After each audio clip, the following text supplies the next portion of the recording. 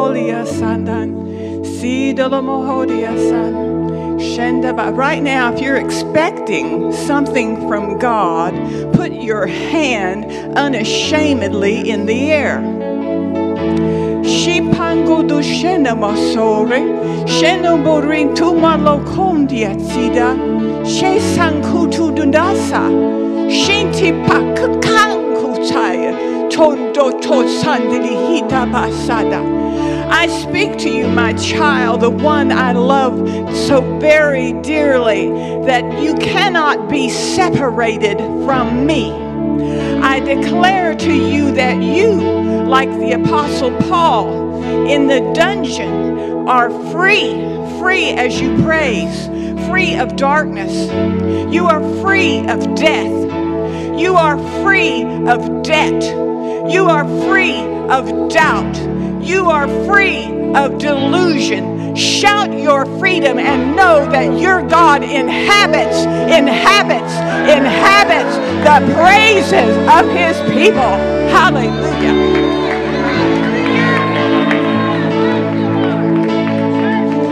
Hallelujah. Praise you, Lord Jesus. He just says, shout to the Lord. I think we ought to just shout to God right now.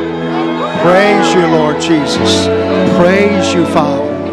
God, we are so thankful for all that you've done, all that you're doing right now. We praise you, we worship you, and we honor you, and we shout to you, Lord Jesus.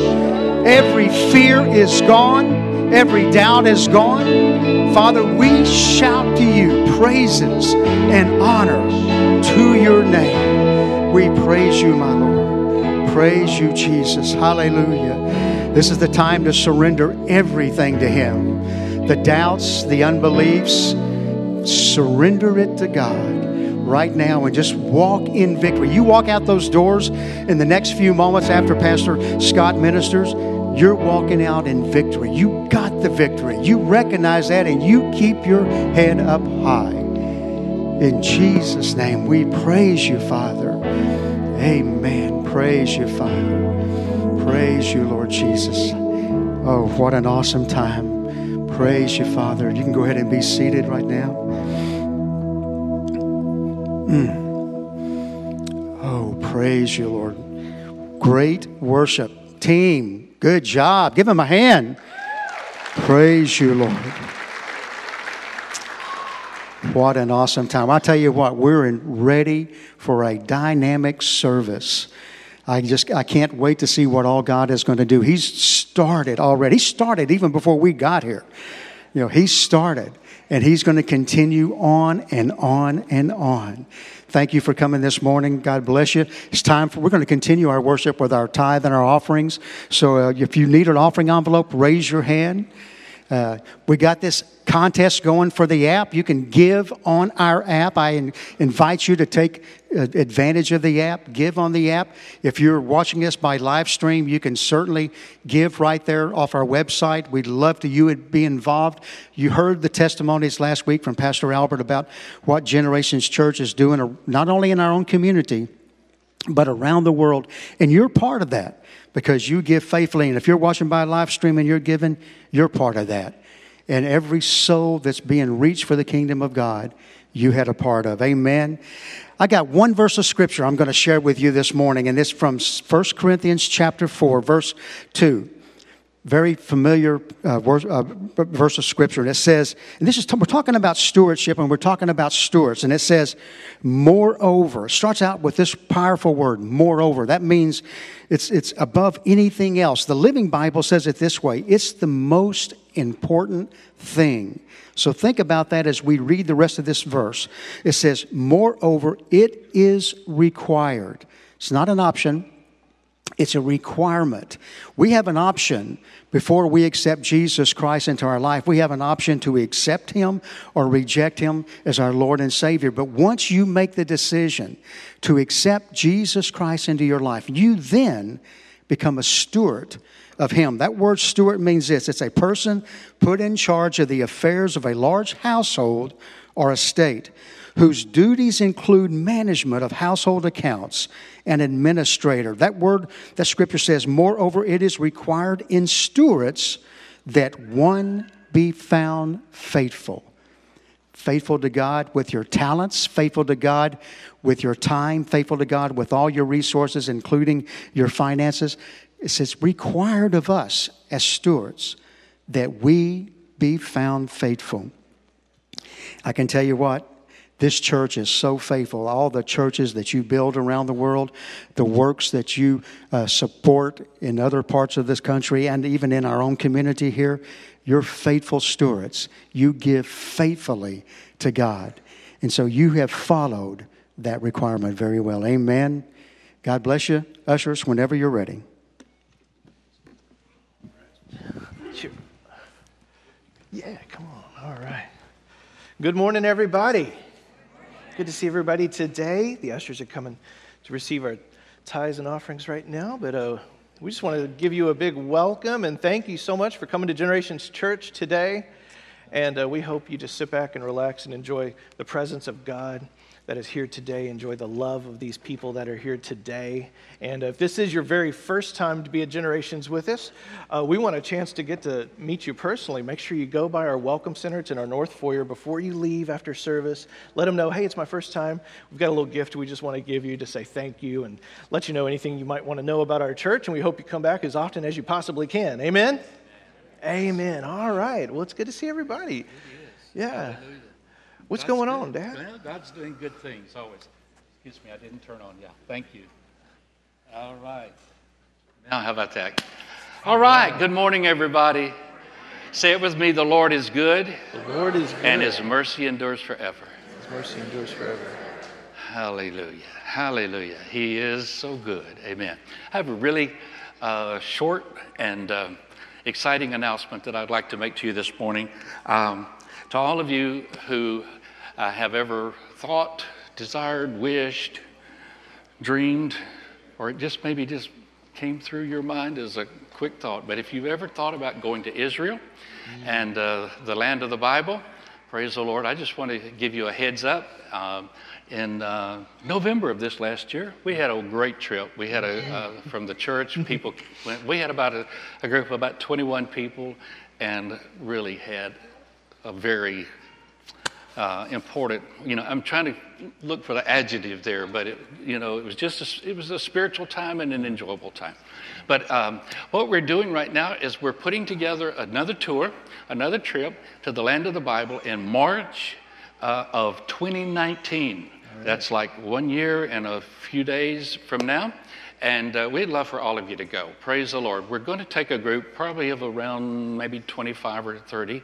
And so, it's not a big, huge group. So it'll be a small enough that Monica and I can have time with you and we can enjoy the tour together and talk about the Bible, talk about the scriptures, talk about where Jesus walked and taught. And so we'd love for you to put that in your thoughts.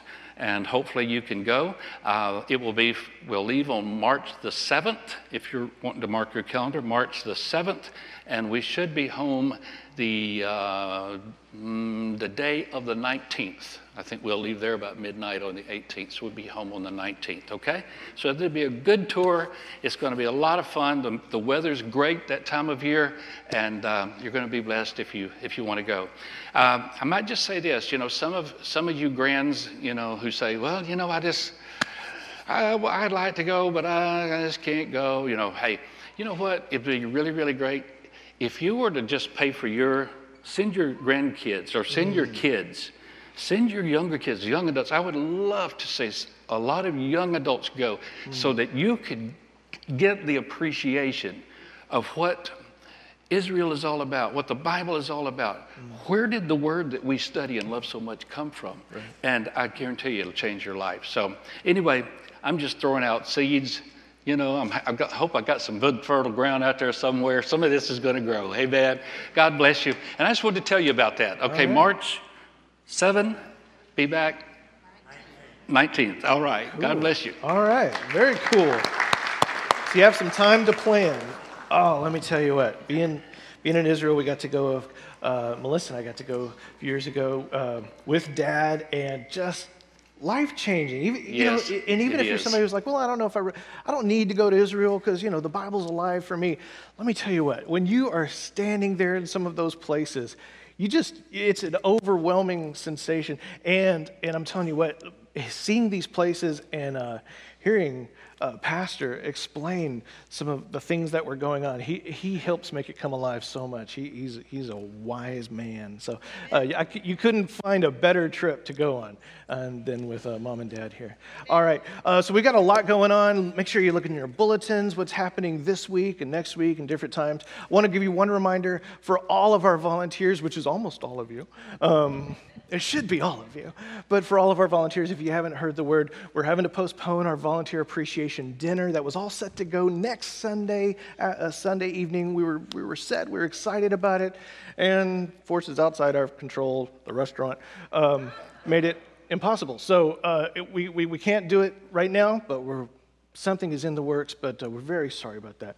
But we're going to make something happen because we appreciate every single one of you, so many of you who make Generations happen every single week. And we do say we love you and we thank you so much.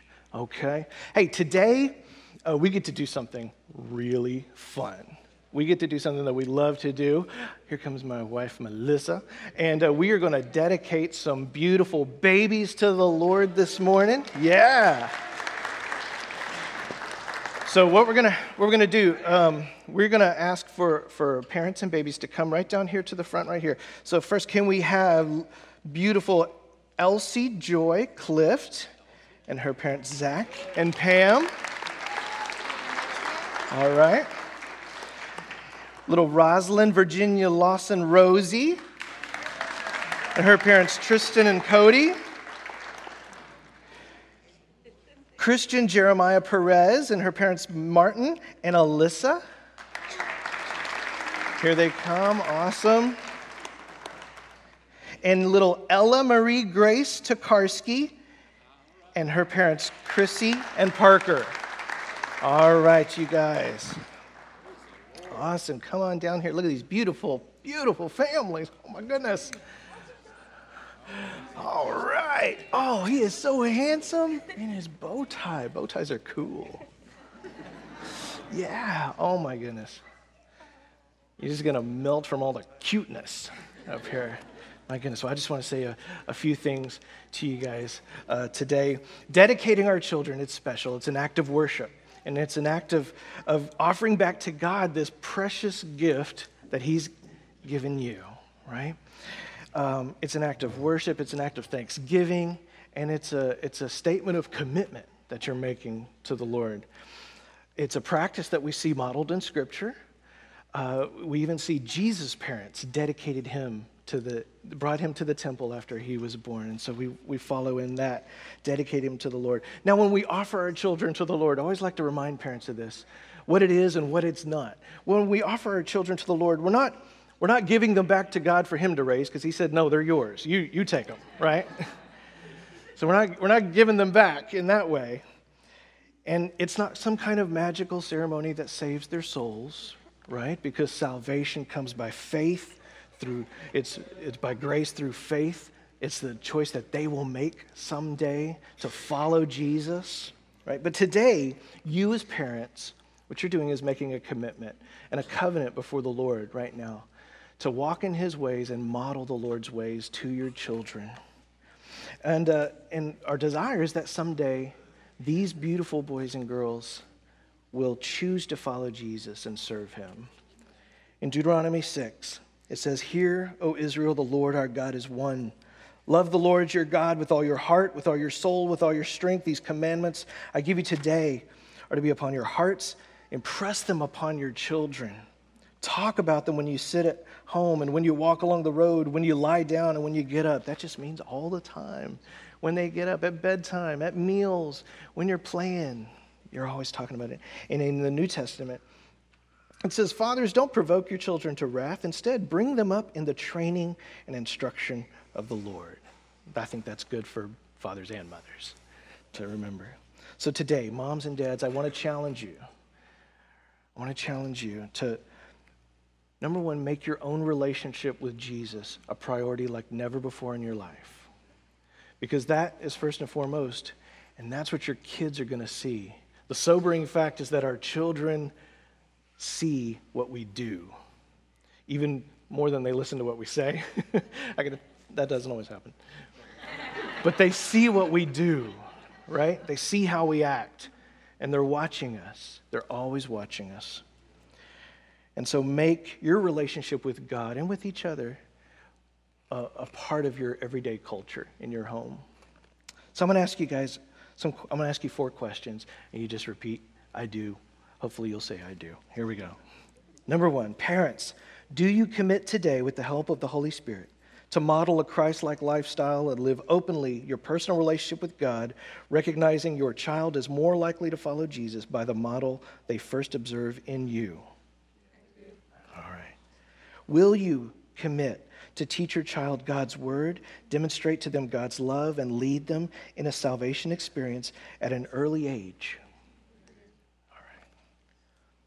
Parents, will you commit to pray for them and teach them to pray? Amen. And do you commit to be parents of patience, recognizing that raising your child will require time, prayer, and the leading of the Holy Spirit in order to guide them towards what's God's best? All right. Praise the Lord. Let's pray together. Hallelujah. Father God, I thank you so much for every single one of these beautiful families, Lord. We place our hands on their head and Lord, we give them a blessing. We anoint them, Lord God, with wisdom that is beyond their years, Father God. I thank you, Lord, and for these beautiful, beautiful children, Lord God. I thank you that you walk with them, minister to them, protect them, give them answers when they need those answers, give them patience when patience is hard to come by. Thank you, Lord, in Jesus' name. Help them to be the parents that you've called them to be. And I thank you, Lord, that you help us as a church to be the church that they need, the brothers and sisters that they need as well, to walk beside them and encourage them, and help us to be good pastors, to teach them in all your ways. We pray in Jesus' name. Amen. Amen. Hallelujah. Hey, let me give you guys these right here. There we go.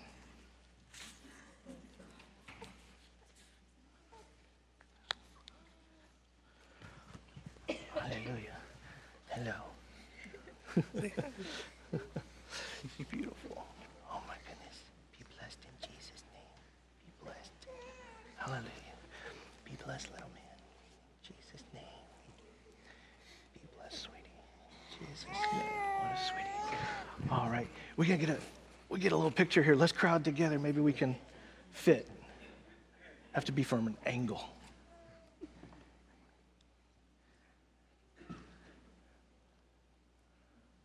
Awesome. Thanks, guys. Let's give them a big hand. Thank you, guys.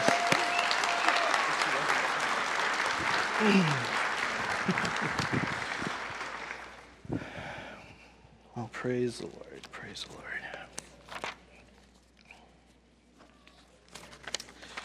Hallelujah. In just a few minutes, we're going to introduce our special speaker today. I know it is going to be a great blessing to you. I wanted to just take a minute, if I could, and talk about a couple of thoughts that I've had this week. You know, this past week, this is the first Sunday of the season of Lent. The season of Lent, which is traditionally a time for Christians to examine their hearts, and a lot of self-introspection, inspection, and a time to repent, and often a time to lament our sins and the sins of our country. And this week that was brought home so terribly, poignantly in the yet another awful mass shooting in our country over in Parkland, Florida, where 17 beautiful people kids and teachers were murdered. And I know if you're like me, when these things happen, you're probably at a loss for words, except for why again, why? And this, I really asked the Lord to help me know exactly what to say to make sense of this type of thing, because it's stunning, and it just grieves our hearts so much. And so I want to make a couple of comments and recommendations to us, and then we're going to pray. Some of this you're going to affirm with me, I'm sure, and some of this might make you disagree. That's okay. One of the facts of the matter is that we live in a culture of death. We live in a culture that idolizes death and violence and the instruments of violence. It's an idolatry of death all around us. We kill our youth in their schools, on the streets. And this isn't a left-right issue. I'm not a politician, I'm your pastor, so I'm not here to tell you the answers as far as legislation, that sort of thing. But it's not a left-right issue. But we live in a culture that idolizes death. We abort our unborn children.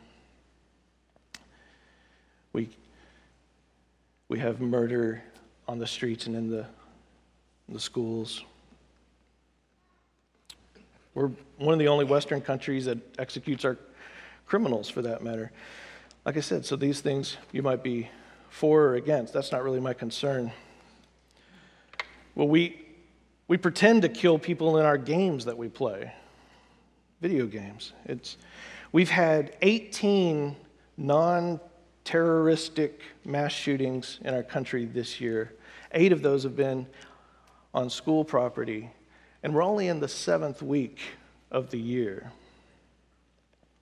We have a higher chance of being murdered in America than any other first world country on this planet.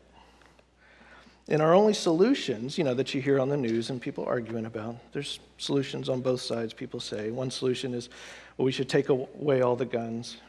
And of course, that would mean taking away guns from people who want to protect themselves. The other solutions you hear, well, we need to arm our teachers and post SWAT teams in schools like we live in Iraq or something. The politicians seem at a loss or unwilling to find any middle ground. If you haven't noticed, our world needs Jesus. Our world needs Jesus. The world is drowning in its sins. So what are we to do? What are we to do? So let me say this. I'm speaking as your pastor, but I'm also just speaking as a friend, as a fellow disciple, as a Christian. However you fall on the political questions, and however you fall, vote for good legislation, vote for good, brave leaders, vote that way, however you fall. And make no mistake, in this room, I know you, I'm seeing your faces, I've talked to you. There are some of you in this room who believe fervently in your right to carry guns, and the other half believe society would be better without guns. We're all here in the same room.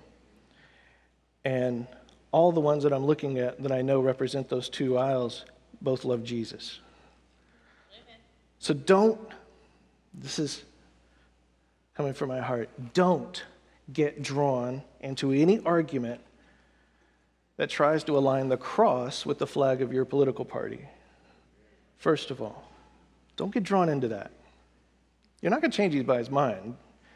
And what you're probably going to do is besmirch the name of Jesus. Don't get drawn into that argument. We are followers of Christ. We are ambassadors of his kingdom. And as we keep saying in here, we are representatives and voices of the third way. there's a third way that our society needs to hear. I've noticed, I don't know if you've noticed, there's a huge backlash, seems like right now, happening in our society against people offering thoughts and prayers. Have you heard about this? People's thoughts and prayers, and they're reacting angrily about this. And that grieves me, because I know it's not really because people don't want us to pray. It's because all too often, thoughts and prayers become shorthand for not really doing anything. Not doing anything about the problem, or worse, attaching Jesus to our political argument, whatever that is. You and I are called to be ambassadors of love, ambassadors of the kingdom of God. And we believe this.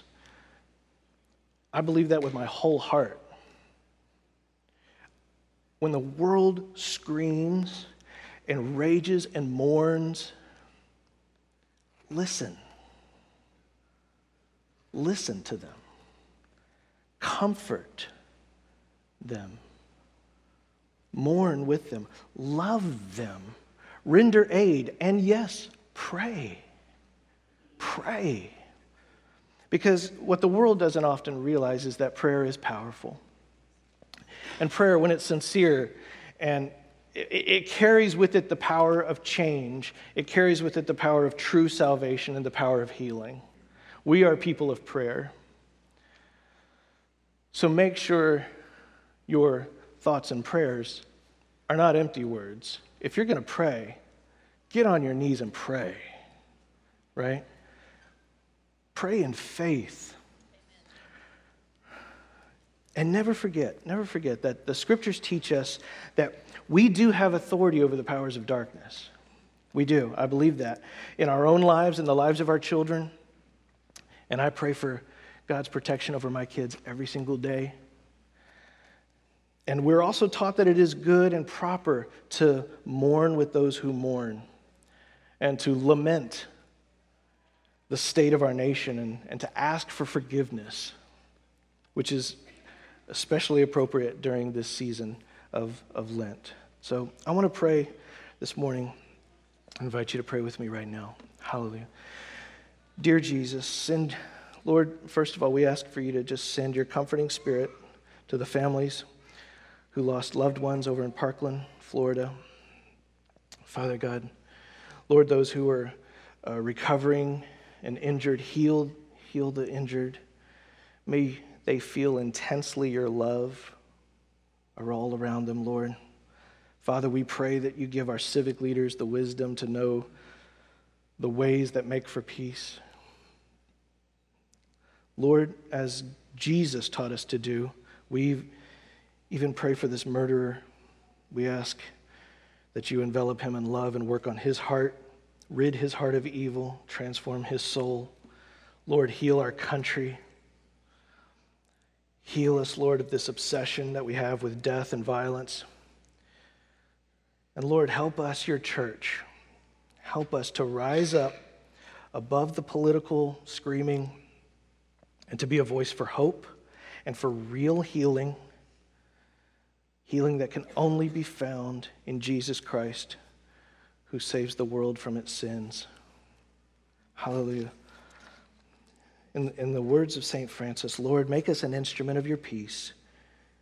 Where there is hatred, let us sow love. Where there is injury, pardon. Where there is doubt, faith. Where there is despair, let us sow hope. Where there's darkness, light. Where there's sadness, joy. Oh God, grant that we may not so much seek to be consoled as to console, to be understood as to understand, to be loved as to love. For it is in giving that we receive, it is in pardoning that we are pardoned, and it is in dying that we are born to eternal life. In Jesus' name, amen. Amen. Amen. Hallelujah. Well, thanks for letting me just speak that for a couple of minutes there. Okay. Well, are you ready to be encouraged this morning? Amen. John, I got them all warmed up. They're nice and mad. They're angry. Right now, I'm so excited because we have a gentleman. who he and his wife Jeannie together are leaders of our youth ministry and have been for years. And this is just an incredible man, a more humble man, a more wise man. You'd be hard to find. And so I want us to give a big Generations Church welcome. He gets to talk to grown-ups this morning, okay? So give him a big welcome to Mr. John Burns. Thanks, man. Well, good morning, everyone. You know, Scott talking about the shooting over there is you know, that's always a tough thing. It's tough for us to reconcile, and you did such a great job, Scott, in talking about that. And just so happens that Jeannie and I are going to be in that area next weekend, and we've made it a point to go up to that location. And we've actually been able to go to some other spots. We went with Pastor Scott and Mel to Orlando, to a place where there was a shooting like that, and we're able to pray for some loved ones while we were there. And that's our prayer, that we can reach out and touch. And really, that's the best we can do from this place, right, is pray. So thanks for sharing that, Scott. Well, I'm glad to be here today, especially on a day when we've dedicated the babies. Isn't that awesome to see the church grow that way? It's good to see the little ones with so much potential in life, and a couple of them are really special to me and our family. Not that they're not all special, but a couple of them are closer. One of them is our granddaughter Rosie. You saw her up here; she's just a doll, and I'm really pushing to be the favorite grandparent. Yeah, I've already ordered her car for when she turns 16, and I'm willing to buy that position. So, but another baby special to us is Elsie, who is Zach and Pam's daughter, and she is a blessing because she's a blessing, but because I remember us praying, and I know several of us have, we prayed for Zach and Pam because they were having trouble having children, and they took it to the Lord, and she's just a picture of His promise. Just seeing that and seeing the answered prayer as we continue to seek Him for things. And I know we're all grateful that she looks more like Pam than Zach. It's real important. Well, a few months ago, Zach was actually up here, and he did something, and I was thinking about this as I was preparing the message, and he had a picture of his family up there, kind of introduced himself, and I thought, maybe some of you guys don't know me and my family, so I decided I'd go ahead and put a picture up of our family. That's not really all of us. We got a bigger family than that, but that was a great day when we went out there. Anyway, just joking. I do want to recognize my mom and my stepdad came down from Oklahoma, Evelyn and Michael Grimley. They came all the way down this weekend, 500 miles, and I thanked my mom for coming down to hear me preach, and she said, "Oh, you're preaching?" So I came down for the baby dedication. I didn't realize. Well, anyway, it's been prophesied that 2018, this year, is a year of breakthrough. It's a year of new beginnings, and I think for a lot of us that may be just a refreshing thing. Maybe 2017 may have been a challenge for some of us, right? Amen. But anyone that had flood damage is like, yes. But it may be more than that. It may be that we're looking for a breakthrough in some area of our life, or maybe an extension of our faith. Maybe God's working on something, and we're just working through that, and we're expecting this year to do something for God to do something great for us. Maybe we're looking for a deeper relationship. And I always look, I look at my life as seasons, and it's always good to kind of break up years and see that 2018 can be a season for us. And because I believe there's there's something that we do, at least psychologically, in the beginning of a new year. We start new habits and things like that. But so at the beginning of this year, I was looking for some inspiration for not only the youth group, but for my family. And I'm going through the scriptures, and I believe, and I had heard 2018 is a year of breakthrough, and I need something that I can hang my hat on. And so I'm going through the scriptures and praying and things like that. But I happened to be, at that time, reading in 1 Corinthians, because I always try to read through the Bible once a year, or not 1 Corinthians, but 1 Chronicles. I always try to read through the Bible once a year, and I just happened to be at that spot. Now, I don't know if you're that familiar with 1 Chronicles, but the first few chapters are not very inspiring. It's full of genealogy, so-and-so begat so-and-so, and he begat so-and-so, and he begat so-and-so. And you just see this through the first part of 1 Chronicles. And it really was a yawner, to be real honest. I don't know if you've read through it, but it's just kind of a yawner.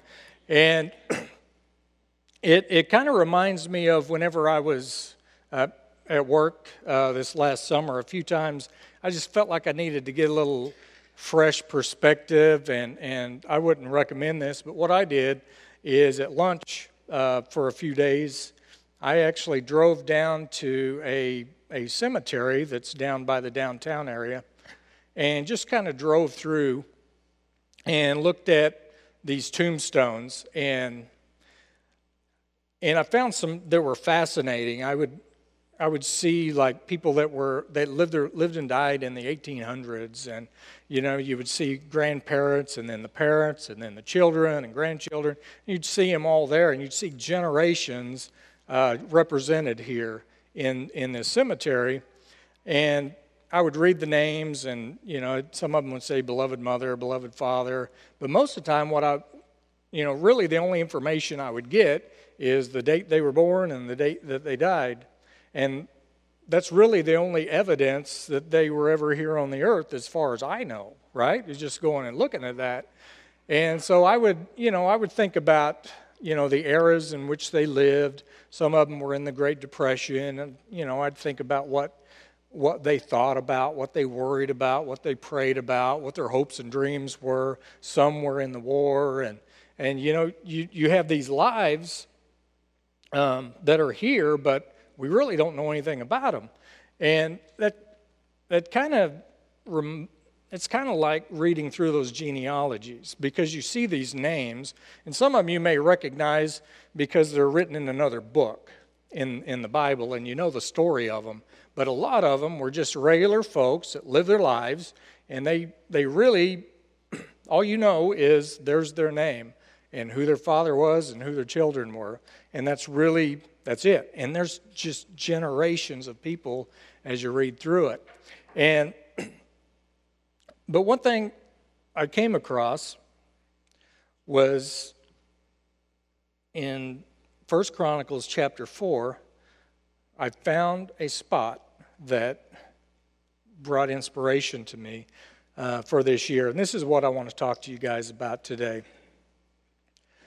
In 1 Chronicles chapter 4, verses 9 and 10, we're introduced to a man named Jabez.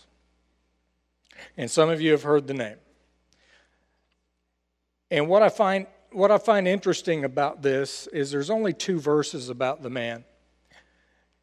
But the impact that he had on the writer of Chronicles to make his way into those 2 verses, and the wealth of information that's in those 2 verses is really incredible to me.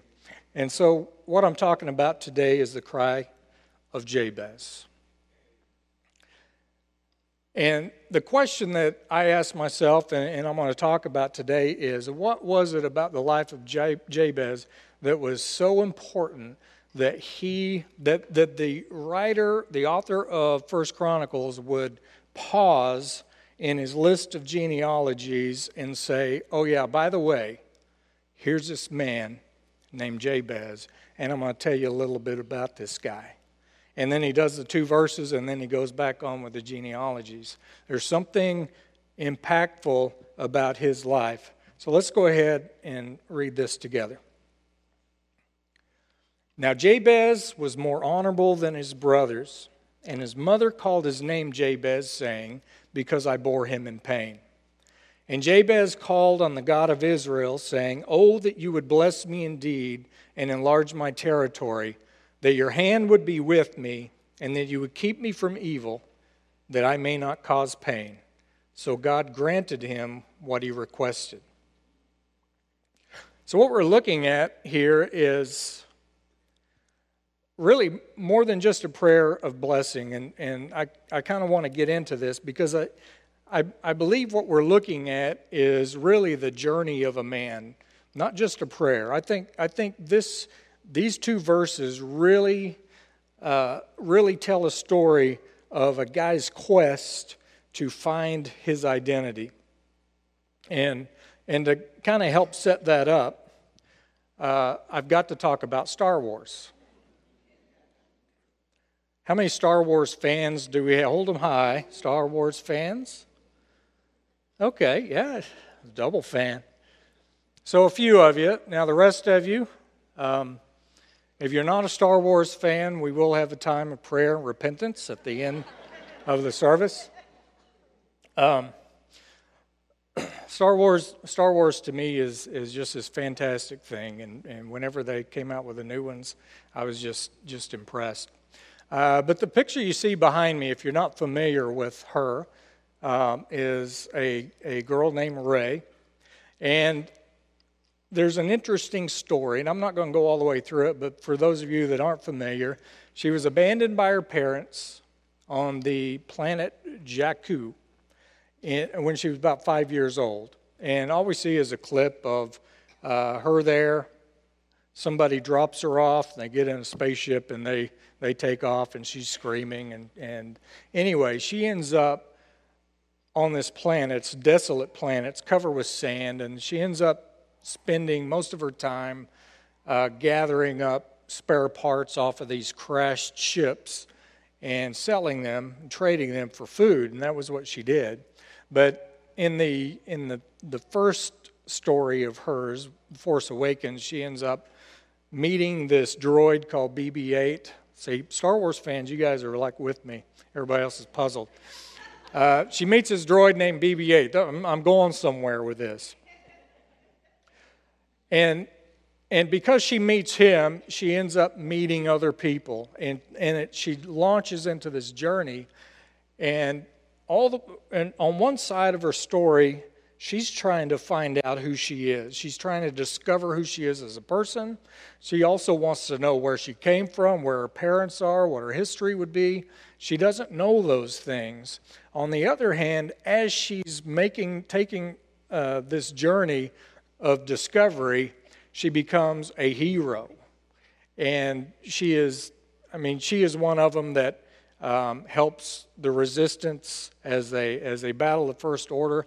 And it's just so exciting. You guys? Amen. Star Wars fans, unite. Yeah. But anyway, even beyond that, here's what I want to do. I want to draw a few similarities between her life and the life of Jabez. Okay? First, they both began life with the odds against them.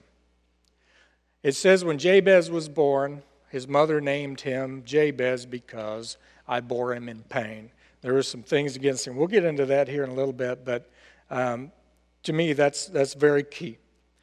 They both lived lives of honor, even though it wasn't easy.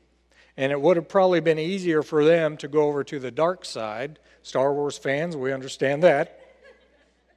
And they both fought with tremendous effort to overcome adversity. And then the last thing, they both understood the true source of life.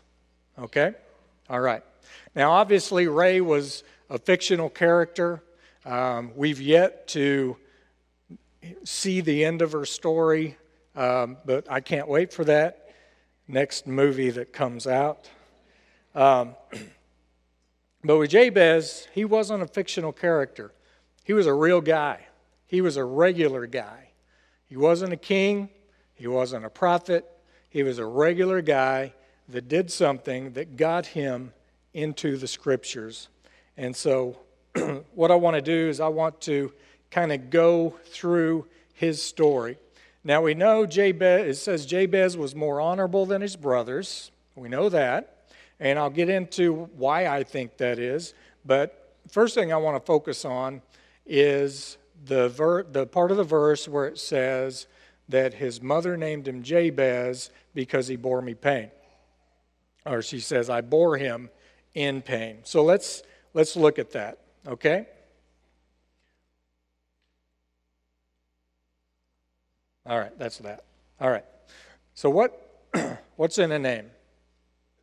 So Jabez, the meaning of the name Jabez is pretty simple. You get it from the verse, is pain. Now, can you imagine being named Pain? Now, sometimes some of you may have been called a pain, but to actually go through life and here's my birth certificate. What's your name? I'm Pain. That's Jabez. And in our culture, names have a significance because we can discriminate between people using different names, and that's what we call them. But in other cultures, names have a great amount of significance. And what you are named in some cultures, even today, really tells a lot about the character of the person that you are. And I want to give a couple examples of this. We've got Abraham, right? He is the father of a multitude. That's what Abraham means. Remember, his name was Abram, and God said, I'm going to call you Abraham, father of a multitude. And what did he become? Father of a multitude, right? The next one, we've got Israel. He used to be called Jacob, and he wrestled with God all night, right? And so his name was changed to Israel.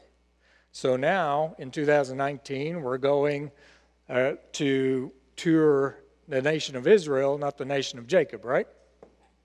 His name was changed, and the rest is history. Even in the New Testament, there was a guy named Simon who was kind of wishy-washy. And Jesus came and changed his name to Peter. And he became the foundation of the church. And Peter means rock. Peter means rock. Okay? So Jabez understood the power of a name. And he understood that carried his identity. And so he went through life. And now, one piece about this is we know that he had brothers. It says he was more honorable than his brothers. Now, can you imagine what it was like in that house with brothers having that name? I bet it wasn't fun for him. I don't know what their names were, but here's why I think he was more honorable than his brothers, and it's because he made a decision that name would not identify who he was going to be the rest of his life. He said, I am not going to be a pain, but I am going to be something else. I'm going to be a contributor. I'm going to walk outside of this box that has been set for me, and I'm going to live my life for God in a new identity. So let's take a look at his prayer. Okay, so the first thing he says is, oh, that you would bless me indeed. Now, obviously, if you're born under a curse, you've got to undo that curse. And the reason why I say he's born under a curse is because he was named Pain, okay? And like I said, in that culture, names meant a lot. And so he lived his life as a pain or That was his identity, a pain. I don't know if he was a pain. I don't think he was. So in this it says, oh, that you would bless me indeed. Now the word indeed is an emphasis here. It's something that the English language stuck in there. But basically what it's saying is, oh, that you would bless me with blessings upon blessings. Okay? You would continually bless me. Not just one blessing, but continually bless me. And I believe the reason why he did that is because he understood that he needed that in his life. He knew that was a source of life. Blessing, by the way, is basically supernatural favor. That's what we're talking about. So he's saying, God, I need your supernatural favor in a major way. That's what he's saying to God. I've been named pain. I don't accept that identity. I want to move on with my life. I need your help. This is what Jabez is saying. Okay? You guys okay? All right. The next thing he says is enlarge my territory. Okay? There's a couple pieces to this and that I want to talk about. One of them is I believe this is a prayer of, Lord, physically enlarge my territory. And one reason why I think this was impactful for this time is because during that time, the people that owned the land were also the people that employed other people, right? So they had the land. They would employ people to work their fields, to harvest their crops. And then there was another thing.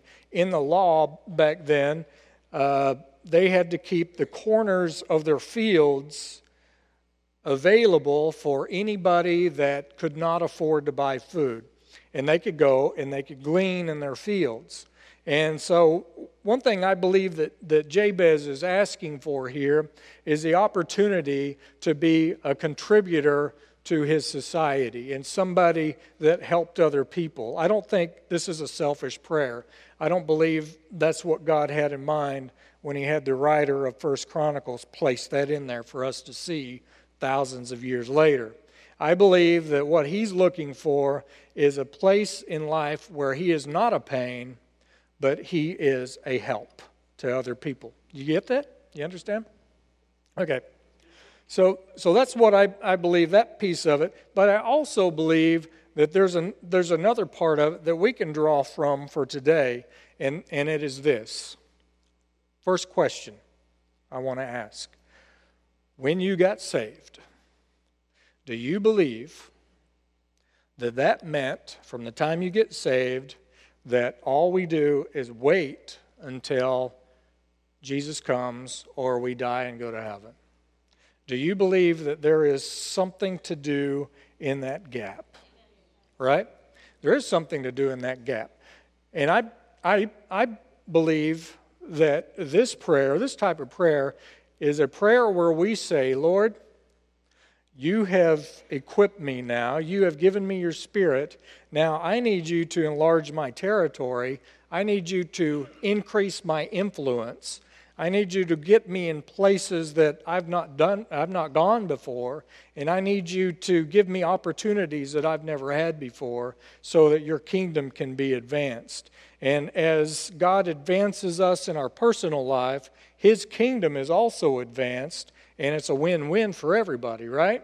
So I think this prayer is first, bless me, give me divine favor, give me supernatural favor, and also increase my influence, increase my responsibilities, and allow me to take possession of the land in the name of the kingdom of God. Okay? We good? So God wants you to move outside your boundary lines and take more territory for his kingdom. The next thing. Did I get there? Yes. That your hand would be with me. Now, these are two things that Jabez had been asking for, to bless me and to enlarge my territories. And I think he also understood that he was not going to be able to do this by himself. I think he believed that he needed some help. And so this part of the prayer is he's saying, Lord, I need you to be with me because I can't do this alone. I cannot. Has anybody ever been someplace where they know they've got to have God's help? Yes? Right? Zach and Pam were in a place. Lord, we need your help. We can't have a kid. Today, we dedicated their baby. Right? Hallelujah. Amen. But this is also, to me, reminiscent of Moses' discussion with God. And this goes back to Exodus. And this was a time when, Moses had brought the children of Israel out of Egypt, and now they're in the desert, and he's got millions of people standing around there, and they're eating manna every day, and they're eating quail, and they're complaining about that, and he's hitting rocks, and water's coming out, and so they have something to drink, and they continually complain. And so God and Moses are in this situation, and Moses wants some resolution, and God says, tell you what, I'm fed up. I'm paraphrasing. I'm fed up. You guys go ahead and go into the promised land. I'll send an angel with you. You guys will be just fine. I'm not going with you. You guys go ahead and go. And Moses' answer, what was Moses' answer? If your presence doesn't go with us, don't bring us up from here. Moses understood that he had an incredible responsibility and he needed the power of God. I believe Jabez, even though he's just a regular guy like you and I, Jabez understood that the things that he had in his heart to do for God was going to require God to be with him whenever he did it. This is Peter getting out of the boat. This is the life of faith. This is the life that we live. If we're living a life where we think that we can handle everything on our own and we don't need God, and we probably better take another look at our life, right? Because God called us to move forward, to take the land. Amen? All right. Last one. Trying to hurry through here. Oh, that you would keep me from evil, that I may not cause pain. This is the last part of the prayer. And to me, this is the most fascinating part of the prayer. First off, he says, keep me from evil. Now, to me, this reminds me of Jesus' model prayer where he says, lead us not into temptation, but deliver us from evil. I believe that is a very good, solid prayer that we should always pray. We shouldn't just go through life just welcoming temptation into our lives. We go through life saying, Lord, keep me from this. And this is what Jabez was saying. Keep me from evil. I've asked for blessing. I've asked for more territory. I've asked you to be with me. Now, I'm asking you to keep me from evil. Because temptation is going to come when you step out for God. You know that? It's going to come when you step out for God. But another piece of that, I think, is the evil that he may be talking about is to shrink back into the old identity that he's trying to leave behind. Remember, he's on a journey. He's going out and he's saying, I don't want to be the pain. I want to be a man of God. And I need you to keep me from evil. And part of that evil is me giving up and shrinking back into the person that I used to be. The second part, to me, is key. The second part is that I may not cause pain. What's Jabez's name mean? Pain. That I may not cause pain. I think Jabez understood that he caused pain coming out of the womb. And that was placed upon him to carry that through his entire life. Right? It was placed upon him. He had no control over that. He didn't name himself. He had no control over whether his birth was going to be successful or not. He didn't. These are the cards that he was dealt. That he was called pain. And he said, Lord, bless me, enlarge my territories, be with me in all I do, keep me from evil, that I may not be the person that I was born to be, because you have called me to be something greater. Amen? Amen? Amen? So this is why I believe that Jabez caught the attention of somebody writing First Chronicles. It's not just a prayer. It's not just a blessing prayer that we're talking about. And I don't believe this was just a one-time prayer that Jabez was trying to pray. And he just said, Lord, can you do this for me? And then he walks on and God says, sure, there you go. I believe that this was a daily routine. Jabez said, Lord, I need you today. I've got to have you today. He lives out that day. The next day comes, God, I've got to have you today. I've got to have you. And this was the life that Jabez lived. And this is why he was more honorable than his brothers, because his brothers may have gotten decent names and they just walked through life doing their thing. But Jabez, he had odds against him, and he said, I'm not living that way. I'm not going to expect that or accept that for myself. I'm going to do God's way. Amen? So, next thing I want to talk about is the me box. And the me box is a box that is built for each one of us. Each one of us has a me box.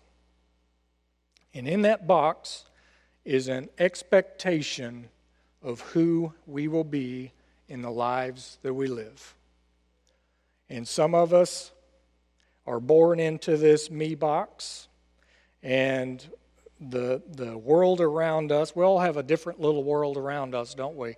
We've got different influencers, and we've got different people talking into our lives. We've got friends and family and things like that.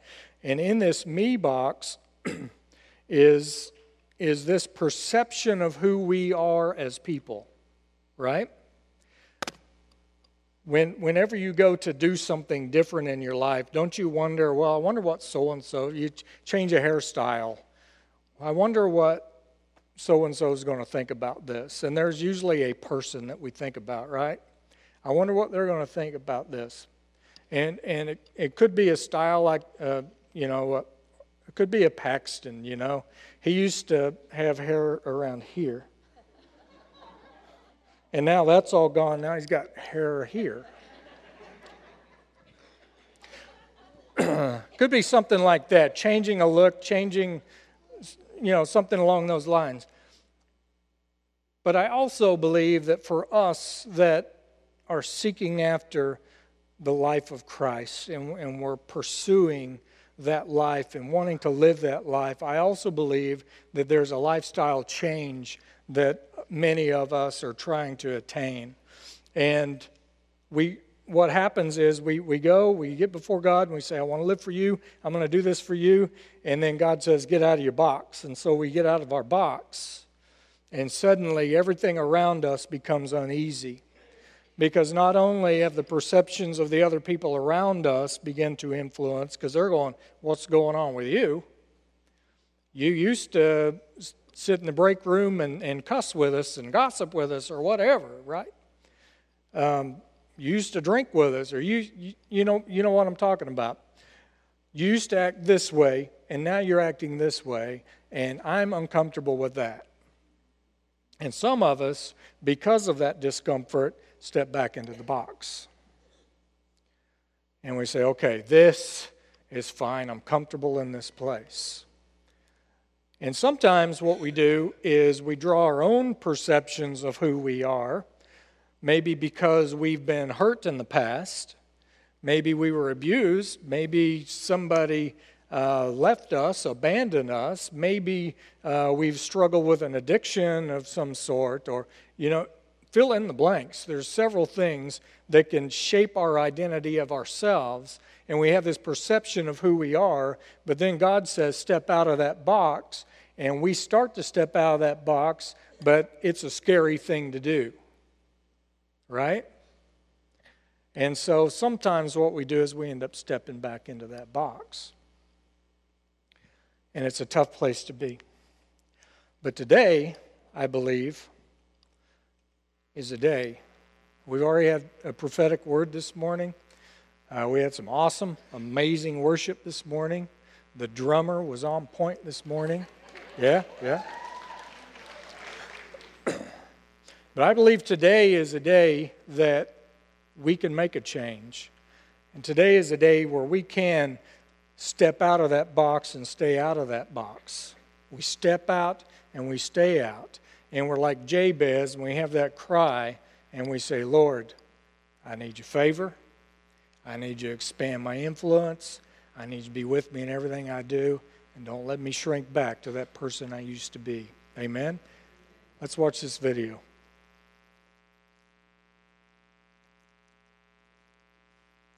I don't know what happened.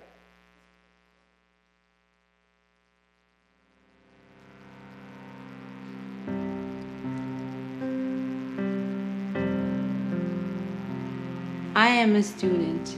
I am a mother. A teacher. I am a leader.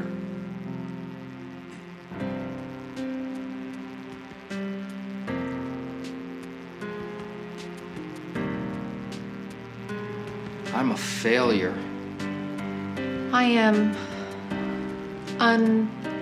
unwanted. I am filth. I am ugly. Defeated. I am third. Untouchable. Stupid. Trapped. I am oppressed. I am worthless. Lone. I am a sinner. A victim.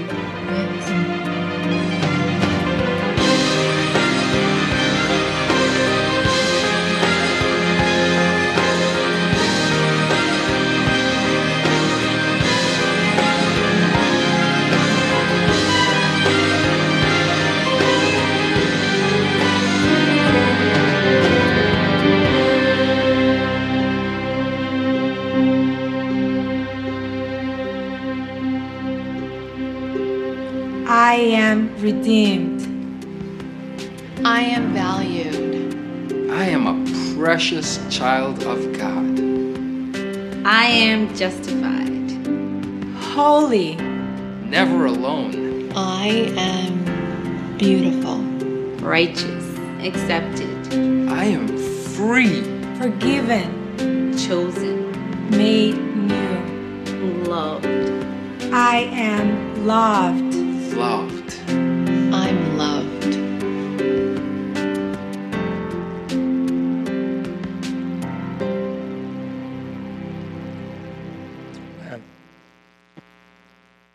Amen. So 2 Corinthians 5:17 says this. Therefore, if anyone is in Christ, he is a new creation. Old things have passed away. Behold, all things become new. You know, it's one thing to know that scripture, but it's another thing to live that scripture. And today, I think, is a day where we can begin living out that scripture. And today, I want to give you an opportunity to step out of that box and to begin walking the way you need to be, walking the way God showed you. God has already placed desires in your heart. He's already placed a life in your heart, and some things may have been keeping you from that. And today is a day to break free, and today is a day to step out and become, just like Jabez, someone relying on God, crying out to God, but also hearing that God says, I'm going to grant your request. Amen? So, what I'm going to do today, I want to see a show of hands. How many of you have been in a place, maybe it's something that's happened a long time ago, and it's just an identity issue. Maybe it's an unforgiveness, it's a bitterness, it's just something we're having trouble walking through, walking away from. Maybe it's a fear of man, or maybe it's just a fear of the unknown. Like a show of hands, raise your hand if you're dealing with that and you want to be broken free today. You want to be free today. Now, if you got your hand up, I want to ask you to stand up. Can you do that? Let's all stand up. Amen. Hallelujah.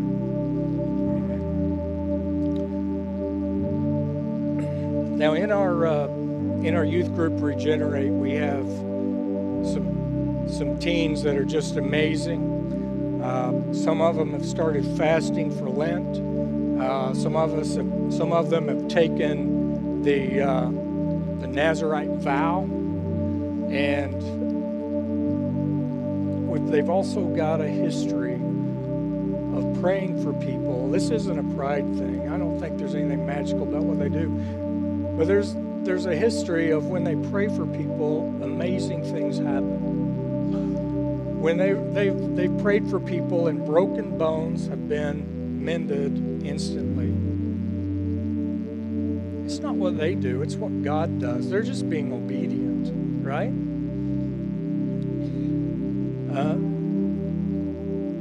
They've prayed for backs, and backs have been healed instantly. They've also prayed for people that are wanting to grow, and God's done amazing things in them. Can they pray for you today? Yes? Okay. So we have some of our teens in here today that would like to come and help pray, and some of our teen leaders are going to come up. So if you're standing up, and if you're not standing up, want prayed for, because you're ready for a change, can you please come to the front? And we're going to pray for you today. Come on up. Come on up. Just line up right up here.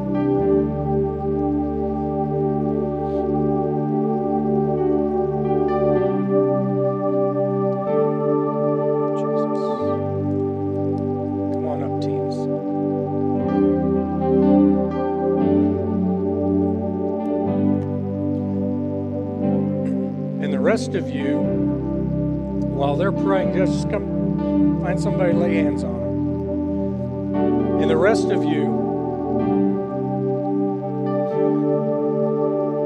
let's begin praying. Let's begin praying for them.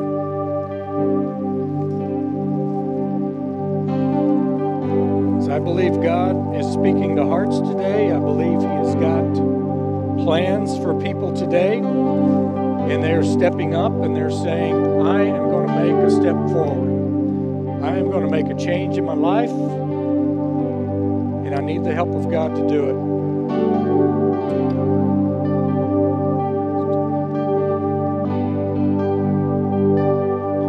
I'm no longer a slave to fear. I am a child of God. I'm no longer a slave to fear. I am a child of God. I'm no longer a slave to fear. I am a child of God. I'm no longer a slave to fear. I am a child of God.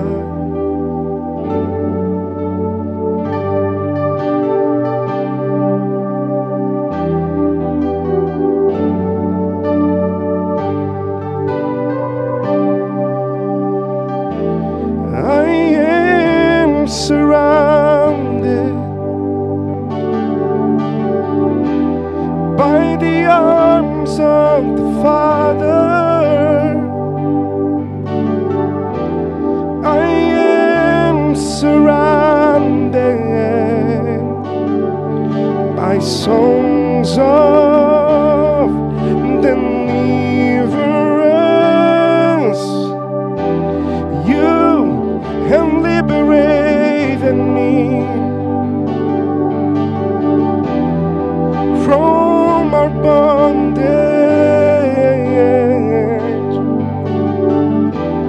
We are sons and daughters now.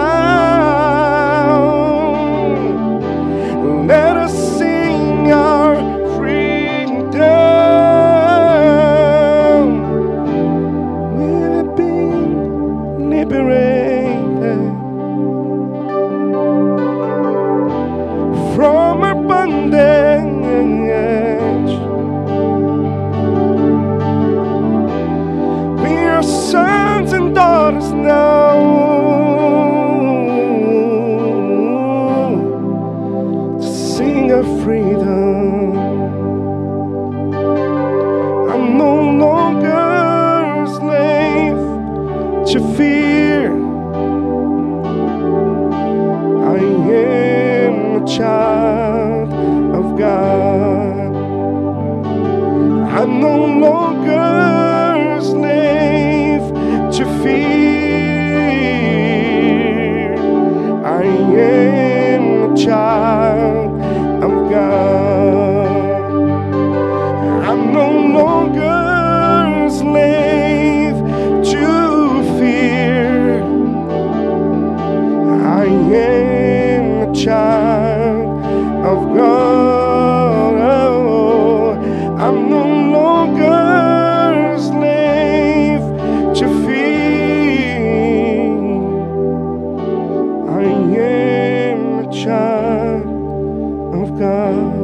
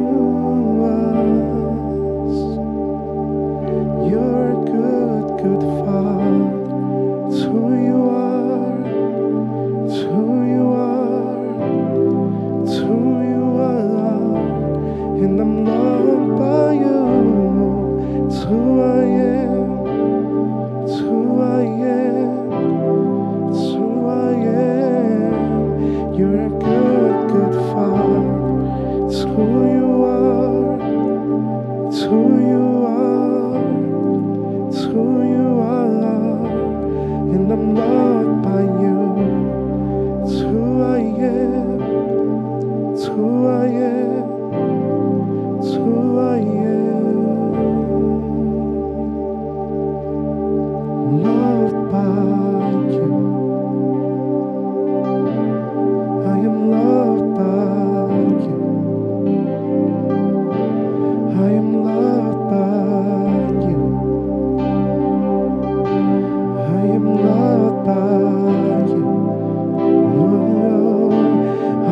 treasured by you. I am treasured by you. I am treasured by you. Oh, I am loved by you.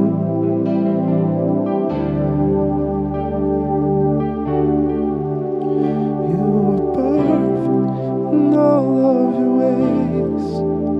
You are perfect in all of your ways. You are perfect in all of your ways to us. You are perfect in all of your ways. You are perfect in all of your ways. You are perfect in all of your ways to us. You're a good, good Father. It's who you are. It's who you are. It's who you are. And I'm loved by you. It's who I am. It's who I am. It's who I am. You're a good, good Father. It's who you are. It's who you are. It's who you are. And I'm loved by you. It's who I am. Praise you, Jesus. It's who I am. It's who I am. Amen. I think everybody has gotten a chance to be prayed for. I just want to say a prayer over you real quick, but before I do, I want you to know our teens and our teen helpers are passing out copies of the Jabez prayer. And here's what I want to ask you to do. I want to ask you, it's just a little bitty card, and it's got the Jabez prayer on it. I want to ask you to put that on your bathroom mirror. Just tape it up there. You can make it as pretty as you want, or just tape it up there, whatever. But when you go in the morning and you're getting ready for work, everybody looks in the mirror. Just have that there. We've got it in our house. And it's just a reminder of our daily cry. It's a reminder of where we came from. It's a reminder of what God has called us to do. And as we pray that prayer every day, I believe God is going to unlock new things for you. In Joel, it says that God's going to pour out His Spirit, right, on this generation. And old men are going to dream dreams, and young men are going to see visions. Sons and daughters are going to prophesy. I believe that God is going to open up more and more of that for us. Amen? Do you receive that? So if you will, put that on your mirror and pray that every day. I do it. My family does it. And it makes a difference, because I'm every morning when I start my day, I'm recalibrating and getting myself ready for the next day. Amen. Well, let's pray for everyone that came up. Just extend your hand, Father. I lift up everyone here today, Lord God, that has said they want to make a change and they want to get closer to you, Father. And I'm asking for you to bring breakthrough. I'm asking, Father God, that you bring new vision, that you bring new dreams, you bring new desires. Father, that you open up doors that haven't been opened, that you bring reconciliation where it belongs, you bring healing where it belongs. And I'm asking, Father, for victory in the name of Jesus. And I'm asking, Father, that you give them each a new name, not the old name, but a new name and a new identity. And I pray that for everyone here in this room in the name of Jesus. Amen. Amen. Pastor.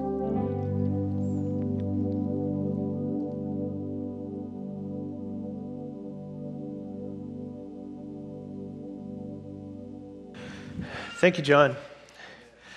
Hallelujah. Well, have you been ministered to today? Amen. The Spirit of the Lord is here, and we just pray for God to continue blessing all of those that He has begun touching this morning, just to continue blessing and healing as we leave this place. As we leave these doors, remember, we are children of God. We are disciples of his kingdom, and we want to represent him well wherever we go. So church doesn't end here. You are the church when you leave these doors. Amen? Amen. Be blessed. Our prayer partners coming forward. If there is anyone else who would like some prayer for anything at all, our prayer partners will be down front, and they'll be happy to pray with you about anything that you need. If you're one of our guests, make sure you go by our North Foyer and say hi to them at the Welcome Center. And we hope you guys have a wonderful week. All right? We'll see you later. Bye-bye.